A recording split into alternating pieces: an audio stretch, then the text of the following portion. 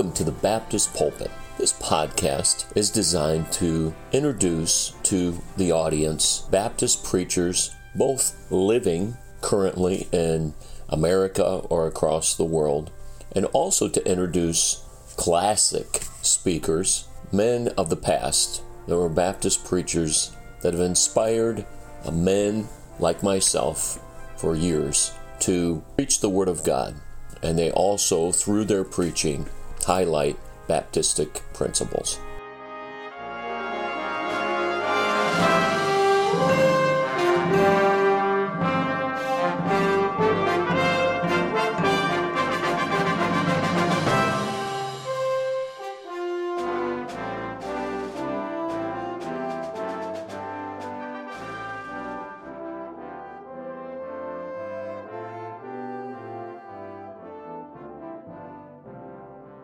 Thank you for listening to the Baptist Pulpit.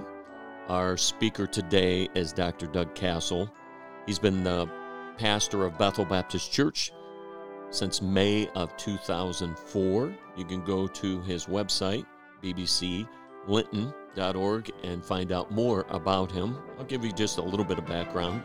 He was saved in 1997. He also served for nearly 6 years in both the Indiana National Guard and the Air Force. And so he's been the pastor of Bethel Baptist Church since May of 2004.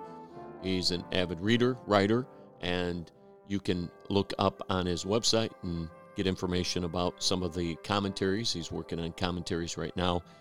And I'm sure today's message will be a blessing to you as you listen.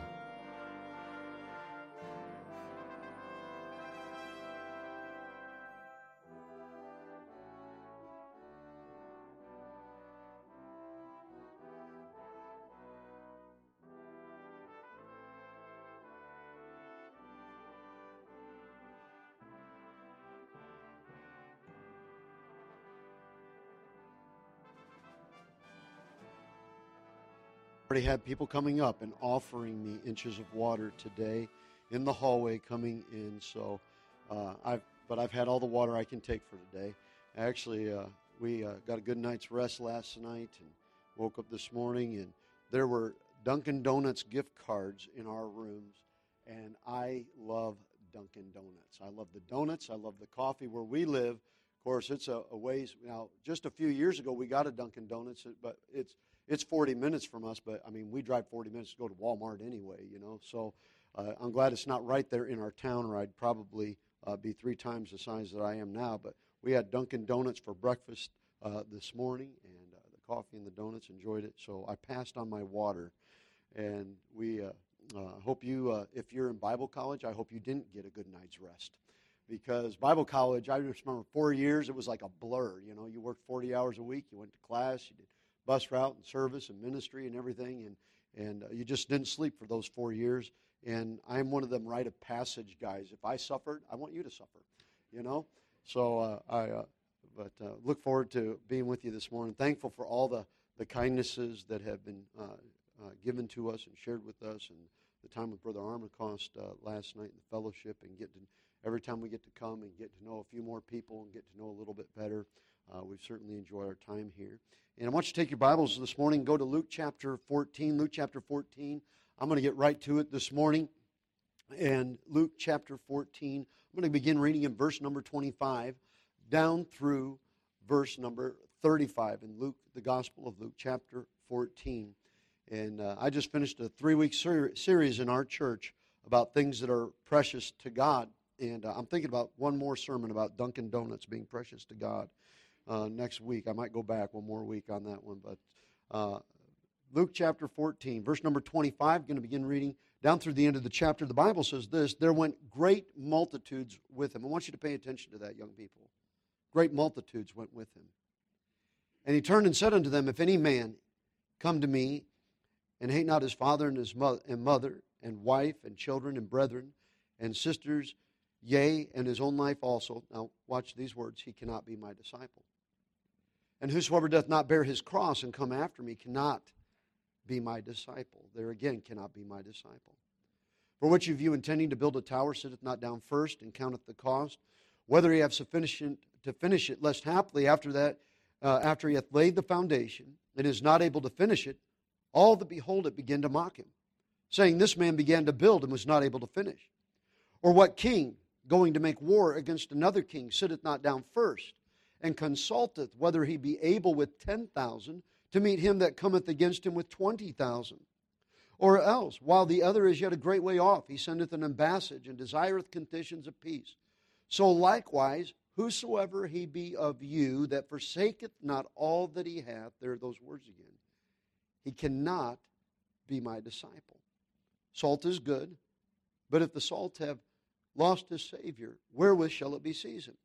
It is neither fit for land, nor yet for the dunghill, but man cast it out. He that hath ears to hear, let him hear. You know, those are words that Jesus said to the 7 churches of Asia in the book of Revelation.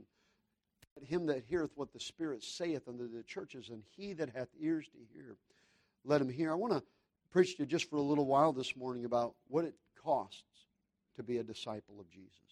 Heavenly Father, again, we thank you for the time that we have together this morning for a few moments. Father, we thank you for the young people that are here this morning. That again, were here last night in the church service. And Lord, once again this morning we come before you, Lord, your people in one place. And we pray again, Lord, that we'd not hear from a man, but that we'd hear from our God. Lord, that the Holy Spirit would be pleased to blow through this place, that I would preach in his fullness and strength and power. But Father, it's not just enough for the Spirit to speak through. He has to speak to. We pray that each and every one that is here for just a moment would set aside the cares and the distractions, the busyness, the responsibilities of the day, and all that fills our minds. And for a few moments, Lord, that your word would be a lamp to our feet and a light to our path. We'll give you our thanks for it in Jesus' name. Amen. Young people, I grew up in a Christian home and never went to a public school, went to Bible college, things like that. And, you know, one of the things that was common that happened in Jesus' day, and it happens in ours, is there's multitudes that are raised following Jesus that are not disciples of Jesus. Not everybody that graduates from a Christian school becomes a disciple of Jesus Christ. Not everybody that grew up in church becomes a disciple of Jesus Christ. Walking into a church doesn't make you a Christian any more than walking into a barn makes you a horse. There are people that go to Bible college that do not become disciples of Jesus Christ. I grew up in a Christian home. My dad was a pastor, and my wife, her dad was a pastor. I said I wouldn't be one. She said she wouldn't marry one. Here we are. And but I grew up in a Christian home. Grew up with a Christian education. I went to Bible college. When I was in Bible college, I worked for a year and a half in an inner-city rescue mission. That was very enlightening, very eye-opening. Gave me an insight into dealing with the different type of people in the ministry that I would not have gotten any other way. I was an assistant pastor in 2 churches over a period of 5 years. I've been in the ministry over 20 years. I've pastored our church for the last 15. I've had 4 different assistant pastors, radio staff, other staff members, and secretaries, things like that. And I tell you this because I want you to know that when I went into the ministry, I didn't feel like, I'll be honest, I didn't feel like I was qualified. I really didn't. I'm that guy that when God called me, I said, "You got to be kidding." I was very quiet. I was very introverted. Most people that know me now can't believe it. But I'm telling you, growing up, I was very, very quiet, very shy, very introverted. In fact, when I went to Bible college, I went to Bible college because I knew that if I didn't go to Bible college, I'd be outside the will of God. And I was afraid of the judgment of God because I'd seen it. So I went to Bible college, but instead, and I knew I was called to preach. I can tell you the moment I was called to preach, like the day I got saved. But when I went to Bible college, I had such a fear of public speaking, I took secondary education so I would avoid the preaching classes. And I was in the service, and so I went to a few different Bible colleges. I kind of went where I landed, is why I tell people I was in the Air Force. And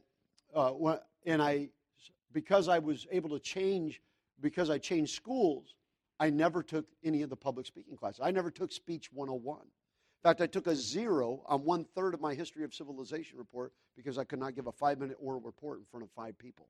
Okay, so I never felt like, as far as feeling like, man, God, boy, I'm glad God called me. I wasn't that guy.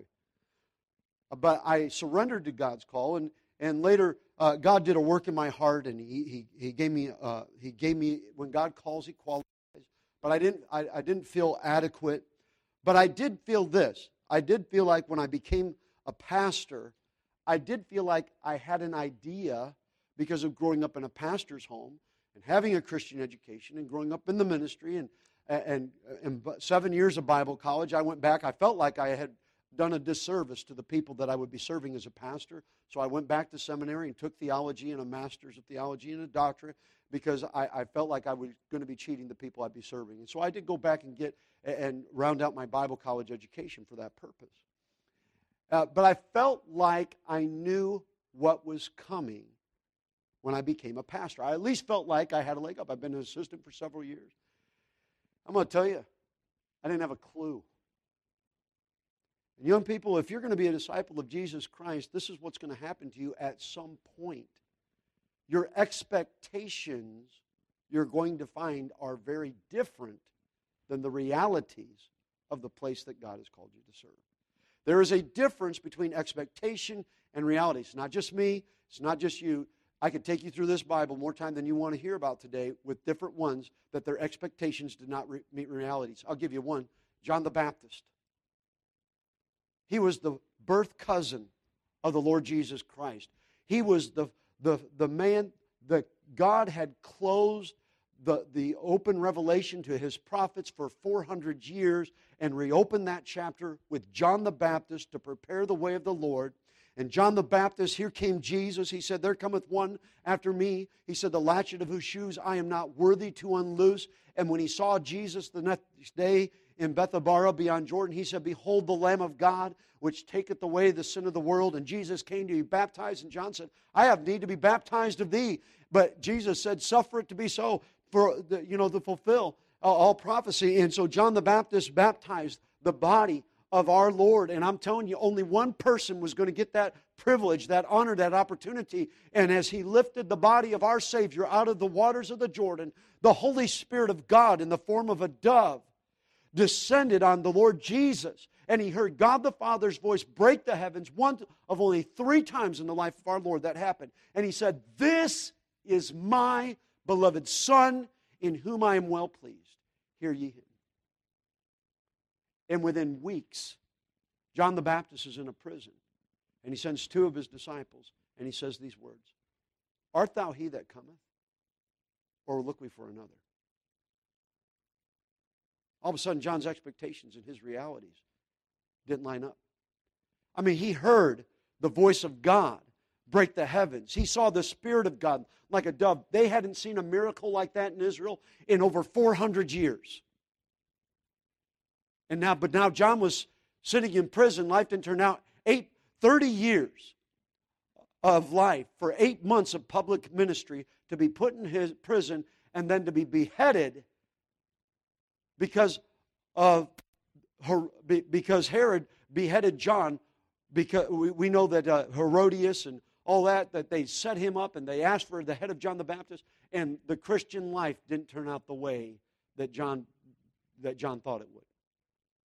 I don't know what John expected to happen, but John was not expecting to be put in prison and to be beheaded because of some drunken adulterer and the adulteress's harlot daughter. One day in your ministry, your expectation is going to meet up with your reality. And you better know what it takes to really be a disciple. Because multitudes followed Jesus. You better remember something. It was multitudes that crucified him.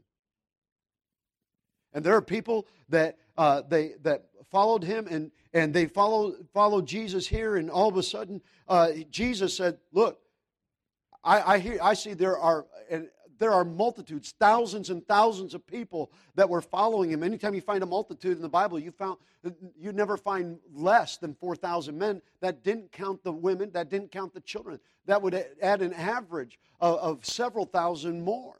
And in the Bible, I like what one old preacher used to say. He said, in the Bible they didn't count the women, but God has always counted on them. And that's very true. I've known a lot of castaways in the ministry. I've known more than one preacher. I've known at least 4 preachers that have committed suicide. I have a man that worked for me 7 years, who is divorced and out of the ministry. My roommate in Bible college was one of the godliest, most sincere young people that I knew. I mean, sold out, on fire for God. And today he professes to be an atheist. He's become a multimillionaire.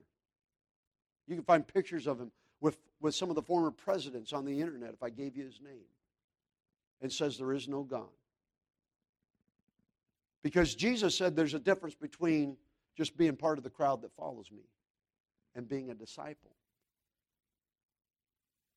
And people have misdefined that word discipleship. There's been a lot of confusion about what it takes to be a disciple. I'm not going to tell you my inch of water story again. You've already heard that. You know that there's going to be, and Jesus did not expect us to be confused about what it takes to be a disciple. So He gave us three things. Discipleship is becoming one of those words. We got a lot of missionaries that come through, and I hear them use that word. It's beginning to cease to be a Bible word and starting to become a buzzword. And it's a buzzword because I can tell by the way they describe discipleship, they're not talking about what Jesus talks about. There's three things Jesus said here very quickly. If you're going to be my disciple, he said. He started in verse 26. He said, if you're not willing to forsake your family, you cannot be my disciple. Do you know, I know a young lady that was engaged to a good young man. I know the young lady, and honestly believe she's a good young lady. I know her family and her dad, and I know the young man she's engaged to in a different state, different Bible college. Known everybody that's involved for most of their lives, and they were engaged to be married, good young couple, and she informed her fiancé that they were going to go work for her father, and that was where they were going to spend their ministry. She told him. Now, he had the good sense to dump her. You know, because God leads the man. And God calls the man, and God calls the man to the place. And that young man married a different young lady.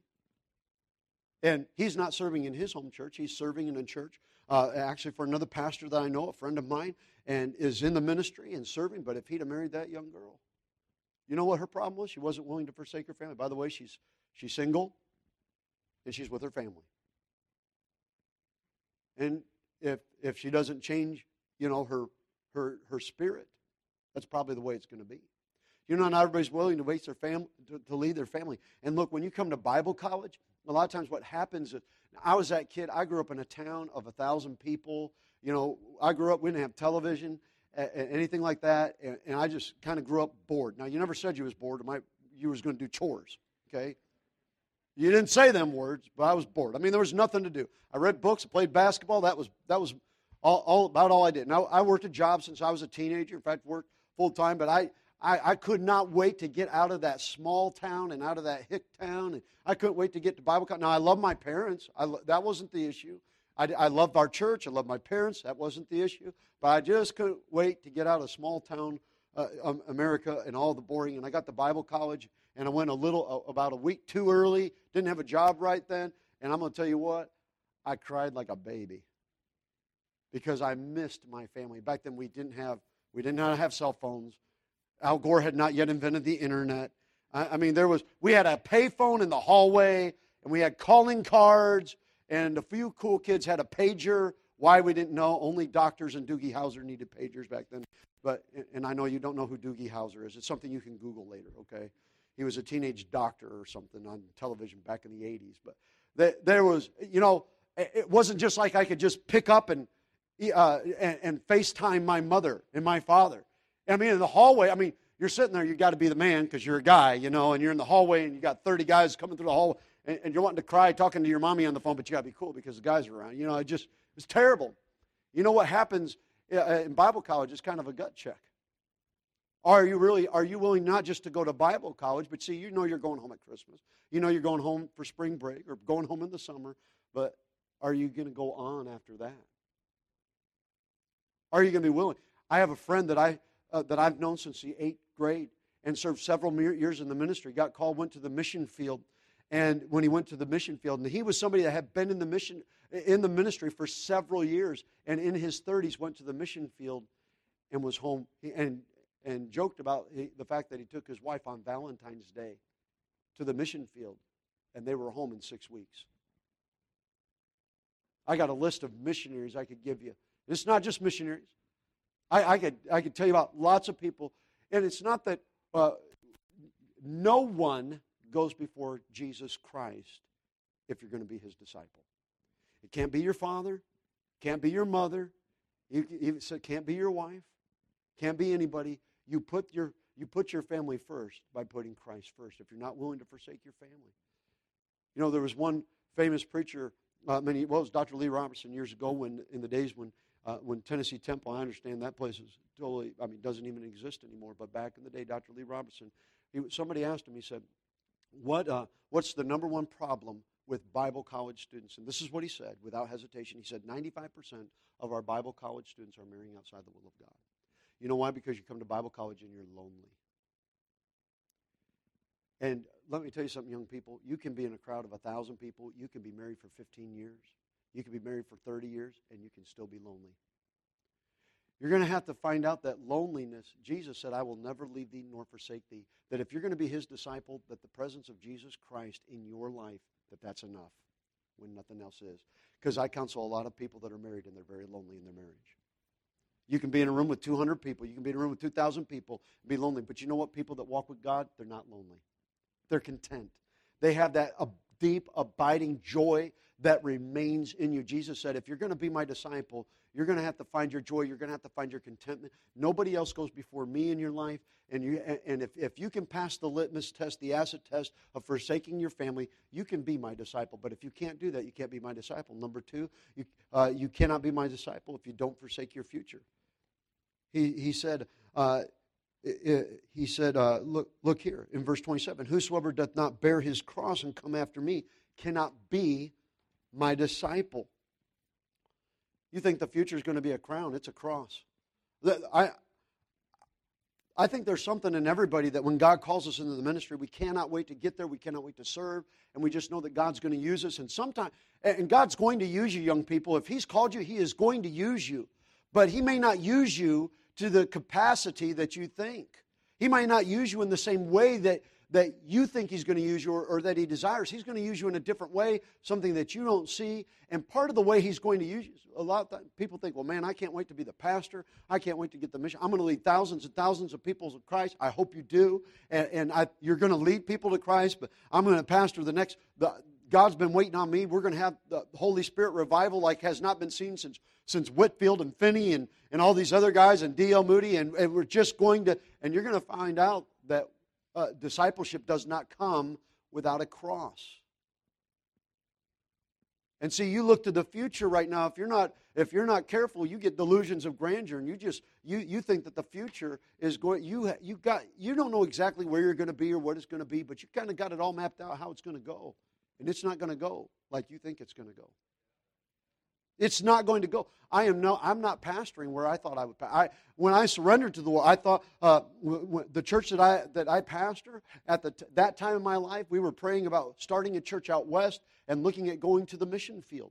Wasn't even looking at taking an existing church, let alone one that was 165 years old. You talk about baggage. I just, it's bad enough when you create your own baggage, let alone when you got to deal with the last 6 guys' baggage. You see, and I'm not trying to be unkind, but there's a generation coming up that thinks that the ministry is praise and glory, and that we're just, that we're going to add a new federal holiday to the calendar, and it's going to be your church anniversary and your wedding anniversary and your birthday. And look, our church, they honor us and they take better care of us than most. I mean that with all my heart, but if that's why you're there, you're not going to be a disciple very long, I promise you that. If you go there and you got the idea that those people, they've been waiting for you to come so that they can help you build your ego, your empire, and your economics, you're in for a very rude awakening, because the ministry is it's not about the praise and glory. But think about it. Show me one time in the gospel records when Jesus was here on this earth that the disciples went to Jesus and celebrated his birthday. Show me one time the disciples that it records that they said thank you for the Sermon on the Mount. Show me one time that the disciples, offered Jesus any praise and glory. They confessed that he was the Christ, the Son of the living God. But Jesus, you really look at what he had to deal with Peter and James and John. He's on the way to the Garden of Gethsemane, and they're still fighting about who's going to sit on his right hand or his left hand. Peter has sworn in his life he'll not deny him, and he does it 3 times. I mean, he's been with them for 3 years at this point. They know who he is and what he is, and you find very little gratitude when those that are following him. But you know what Jesus did? He went out bearing his cross. And for 1 Peter 2:21 says, "For even hereunto you were you called, because Christ also suffered for us, leaving us an example that ye should follow in his steps." I'm just here to tell you, being part of the ministry, there are some great things. Yeah, Pastor Larry Brown, I know he preached here several years ago. He preaches for us every couple of years. I've known him most of my life. I mean, he was at our wedding when we got married. We're very close to Brother Brown. He came one year, and I had him preaching for a soul winning conference, and he preached a message, and he said, you know what? He went to the Battle of Jericho. And you know, they walked around the walls, and the walls came tumbling down, and we had him, and I believe Brother Bobby Robertson was there preaching at the same time. And Brother Brown got up and he said, listen, he said, the reason they brought me here is to tell you all the great soul-winning stories, how we built the great Marion Avenue Baptist Church. He said, let me ask you something about the walls of Jericho. They walked around the wall once a day for 6 days, and on the 7th day they walked around 7 days, and then the walls came down. He said, they bring me here so to tell you about how the walls fall down. He said, but listen, he said, most days we just walk around the walls. Young people, if you don't understand that most days you're going to go out and you are going to spend most of your ministry, you're going to have some great stories to tell if you're truly a disciple. But what God's calling you to do is to walk around the walls most days. He doesn't talk about a crown. And there is a crown, but that's for heaven, young people. We get our crowns when we stand, when our earthly race is done. That crown doesn't come until we stand before Him. And there are no crowns for quitters, because the Bible says, take care that no man lose his reward, and you can lose it. It's not going to be about how you start. It's going to be about how you finish. And someone that understands that to be a disciple, it means to pick up a cross, is more likely to finish than somebody that just thinks, man, I'm here, where's my crown? I have friends that are trying to hire full-time staff that are making far more than we ever did when we started in the ministry. And they won't work because it's not enough money. They want to know about their health benefits package. They want to know about how much vacation time they're going to get. They want to know if they're getting a staff car, and on and on. And they're not asking about, you know, when I became the pastor of the Bethel Baptist Church in 2004, 15 years ago, I didn't know what I was making till after they called me. I knew the church. I asked them if the bills were being paid. They said yes. I didn't know, and the bills were being paid. But they were at that point, they had a little bit of savings.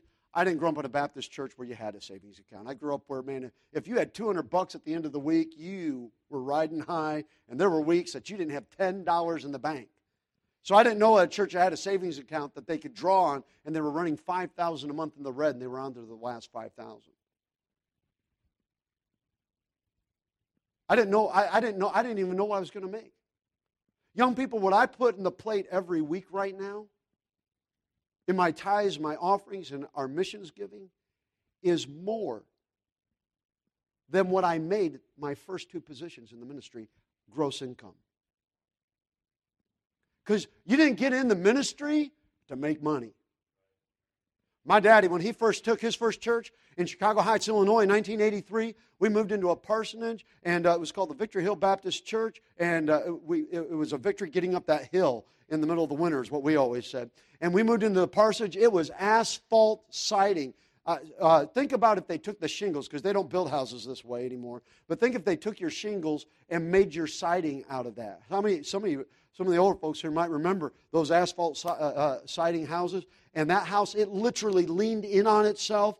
And we called it the Christmas tree house, or the Christmas present house, because every winter, the wind blew through that thing. I cannot tell you how the wind came through that. We would wrap, people used to wrap their windows and put plastic. We wrapped the whole house in plastic. We would take days and wrap the whole house in plastic. And the guy that was before us, that was before my dad, his wife had passed away many years before, and he was a widower. He was a man who had been living by himself. There is a reason the Bible says it is not good that a man should be alone. And that whoso findeth a wife findeth a good thing and obtaineth favor of the Lord. That guy had been without his wife for a long time. And upstairs in that house, he had every Sword of the Lord, every issue of the Sword of the Lord, and every National Geographic that had been issued since the day they were founded. In that house, the only thing that was holding that house up, and it literally did lean in on itself. The only thing holding that house up was the mice that lived in the walls. You want to know why I don't like cats? We had cats. Because my dad will tell you that decon just makes mice fat. That's what he tells you. He calls it candy. We bought decon. We tried everything. Nothing. We got cats. And I'm talking, we had 10 cats outside. We had 10 cats inside. Hey, my mother, before she could cook our meal, she had to wash the dishes, not after the meal, before the meal, because of the mice droppings. I remember my mom opened the cabinet under the sink to reach in and pick up some dish soap, and there's mice staring at her. And she would just reach and grab a cat. There was always one around, throw it in, and close the door. Hey, I ain't making this up, man. We would wake up in the morning. That house was cold. It wasn't insulated. The only thing insulating that house was the plastic and the fur on the bodies of those mice living in the wall. And we would wake up. We'd see our breath in the morning. And you kind of, you open your eyes and you kind of know like somebody's there. And there would be a mouse curled up under our noses. Hey, it didn't happen to you. It happened to me. He'd be curled up under our noses because our breath was warm. I woke up at 10 years of age. I was paralyzed. Paralyzed. I could not move. I physically could not move my body, my arms, my legs, and I panicked. And I'm like, why can't I move? 10 cats were sleeping on me. And one had given birth. No, under the bed. Thank God, under the bed. I should have preempted that, under the bed. But see, even that was a trick, because back then, you didn't have money for food. We had a garden that was as big as this auditorium for 6 people. That is also true. We had 2 gardens. We lived on the garden, and we'd get the banana boxes, the Chiquita banana boxes from the Aldi's. You go to Aldi's, and you went to Aldi's because it was cheap, and you got to keep the banana boxes when you were done. And Mom would can everything, and she put them things in cans, and every kid under your bed. And so you got boxes around the edge of underneath your bed, but there's a little hole in the middle that the cats can, that was the maternity ward for all the cats. You didn't get in it for the money. You didn't get in it for the crown. You got in it for the cross. My dad left a good job. He was the traffic superintendent at Dietrich Steel. And he left that for that house. That house caught on fire one night when we were in it. I found out you'll find out who loves what most when your house is on fire. My mom grabbed her brand new rocking chair, not one of her children. And she's never apologized. I grabbed my G.I. Joes. Hey, we used to go out on the outside cats. This is what we did for fun. We would go on the outside cats, and there was a disgusting garage attached. We couldn't knock it down because it helped prop the house up on that side. And raccoons. We put just enough cat food out there to kind of keep the cats around. But, it was just a mice fest for them. But the raccoons would come and try to get the cat food. And those cats, we didn't feed them enough. Those cats were serious. Those cats would fight those raccoons. And we go up. That's what we did for entertainment, is go out and watch cats fight raccoons. For whatever reason, the washer and the dryer were not in the parsonage. They were in the church building 100 yards away by the baptistry. That's where our washer and dryer were. Actually, the washer was in the house. The dryer, for whatever reason, was in the baptistry room in the church. I'm 9 years old. Do you know how heavy a basket full of blue jeans is to a 9-year-old? You get halfway across that parking lot, And then you slip on the ice, you dump them in the middle of the parking lot. Then you got to take them back. Mom has to wash them again so you can take them back. When we came to our church is 165 years old. We moved into a parsonage, lived there for almost 3 years. That parsonage is 125 years old, and it looked like it. We sat on the kitchen table like this. Hey, you put a pencil, man, it'd roll off to the floor. The church people didn't want us to move in. It was all we had. It's been condemned. It's actually, it's not. There are people living there. It's a meth house today, okay? You got in it for the crown. And the last thing Jesus said, he talked about this king that made his plans. He said, if you don't forsake your family, if you don't forsake your future, and if you don't forsake your fortune, you cannot be my disciple. It's a hard test to forsake your family, your idea of what you think the ministry is going to be. I've actually just talked to you a little bit about your fortune. Young people, some of you in the ministry that go into the ministry, this is going to happen to you. You're going to watch some of your siblings, some of the people that you grew up with, and you're going to watch them grow up. And you're all going to start off in the same spot. You're going to start off broke. You're going to start. We started off living in a mobile home that was built the year I was born, in southeast Iowa. And everybody starts off with nothing, but you're going to watch people that you know that you love, and they're Christians, and they go to church, but you're going to watch them. They're going to work in the secular world, and all of a sudden they're going to get nicer cars than you're going to drive, and they're going to get a nicer house than you're probably going to live. Look, God's been good to us. God has blessed us. I wouldn't drive anything different and live anything more than I am right now, but happiness isn't having what you want, it's wanting what you have. And you're going to see people go places in life that you grew up with and get some things in life, be able to do some things, take some vacations that you can't afford to take. They're going to be able to eat some places that you're not. You're going to have to share a Happy Meal at McDonald's, and you're not going to be eating at the Outback Steakhouse and things like that. That might be. Jesus said, if you're not willing to forsake your family, your future, your fortune, all your dreams, your ambitions. I have young people sometimes say, and God's called them, and they know God's called them, and they say, but I play basketball so well. Why would God give me this talent? No, you're never as good as you think you are, okay? But you know God gives everybody something, some talent that's natural, that's carnal, that's of the flesh. That's not everything of the flesh is sinful. There are some things that are just, carnal just means the natural man. But it's some talent that you have. And people will say this, well, why would God give me this great ability if He didn't want me to use it? Because God gives everybody something to sacrifice. God gives everybody something to say that I have things that naturally I am much better at, that come easy for me, that were natural. And you're not going to be in the ministry because you couldn't do something else, because you were too dumb. Let me tell you something. People that in the secular world that put in the hours we put in, and honestly, a good pastor that has the knowledge and the zeal and has labored in the Word could have went much farther in the secular world. I turned away from a federal law enforcement job for $250 a week in a parsonage and a youth pastor in a youth group of 50 kids in the inner city on the south side of the city of Chicago. It's not that you couldn't be doing something else, but you're doing the work of a disciple. Here's the thing: you're not going to make a disciple out of somebody until you become one yourself. And I'm listening to people telling me about what kind of disciples they're going to make, and they don't mention any of the things that Jesus has mentioned.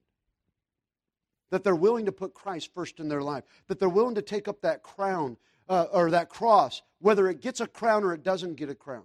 There are some people that, Stephen preached one message, and his crown came at martyrdom.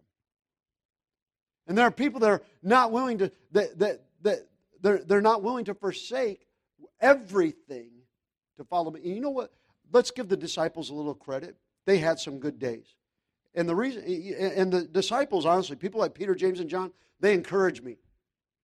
Because if God can use them and will use them, He can use just about anybody. They were ignorant, unlearned fishermen, but when they got it, they got it. You know what Peter said? Lord, we have left all and followed Thee. By the way, if you go to Mark chapter 10, you're going to find after Jesus said that, He said, you know what? No man that hath left father or mother, sisters, brethren, houses and lands, friends, for my sake, shall not inherit. Now in this life, 100-fold, and in the life, eternal life to come. God has a crown for you in heaven. But you know what? There are things, the thing I love the most about Bethel Baptist Church is the people. The church family that I have, the people that I get to serve with, and we get to labor together. We've raised our families together. There is, the thing is, we misdefine what discipleship's crowns really is. It's not in the recognition. It's not in the riches. But it's in the righteousness of Christ. And doing His will. Our heads are bowed, our eyes are closed for a moment this morning. Look, I've just tried to share with you a few things that Jesus shared with His disciples. Where multitudes, and people want to figure out, well, why do multitudes, how can all these people that grow up in a Christian school and grow up in a Christian home and even go to Bible college and all of a sudden they become castaways for their faith? Well, because they really didn't have, they didn't stop long enough to really see what Jesus did. Jesus left His Father. Jesus came not to do His own will, but the will of Him that sent Him. He didn't. That wasn't the future He would have chosen. And then He forsook His fortune, though He was rich, yet for our sakes He became poor, that we might be made the righteousness of God in Him. Heavenly Father, we thank you for the young people, Lord, that they've listened and listened well this morning. Pray that the Holy Spirit, Lord, has taught us something, Lord, that will stay in our hearts and help us to, Lord, be one of those few that find that true path to discipleship. We'll give you our thanks in Jesus' name. Let's stand. The piano's playing. The altar's open. The Holy Spirit spoke to you somewhere along the way. Maybe you just need to come right now and say, Lord, help me to be willing, not to just be one of the multitude, not just to be one of the crowd, not to be one that's just going to be an unexplained castaway, but Father, right now, that I offer you my family. No one's going to go before Jesus Christ in my life. I offer you my future, even if it comes with the cross, knowing that it certainly does. Father, I'm not looking for the fortune. I'm just looking to live by faith. Trust you. That when we stand before Him, God's not going to be a debtor to any man, to any woman that's been a true disciple. Others are praying. There's still room for you if the Holy Spirit's spoken to you.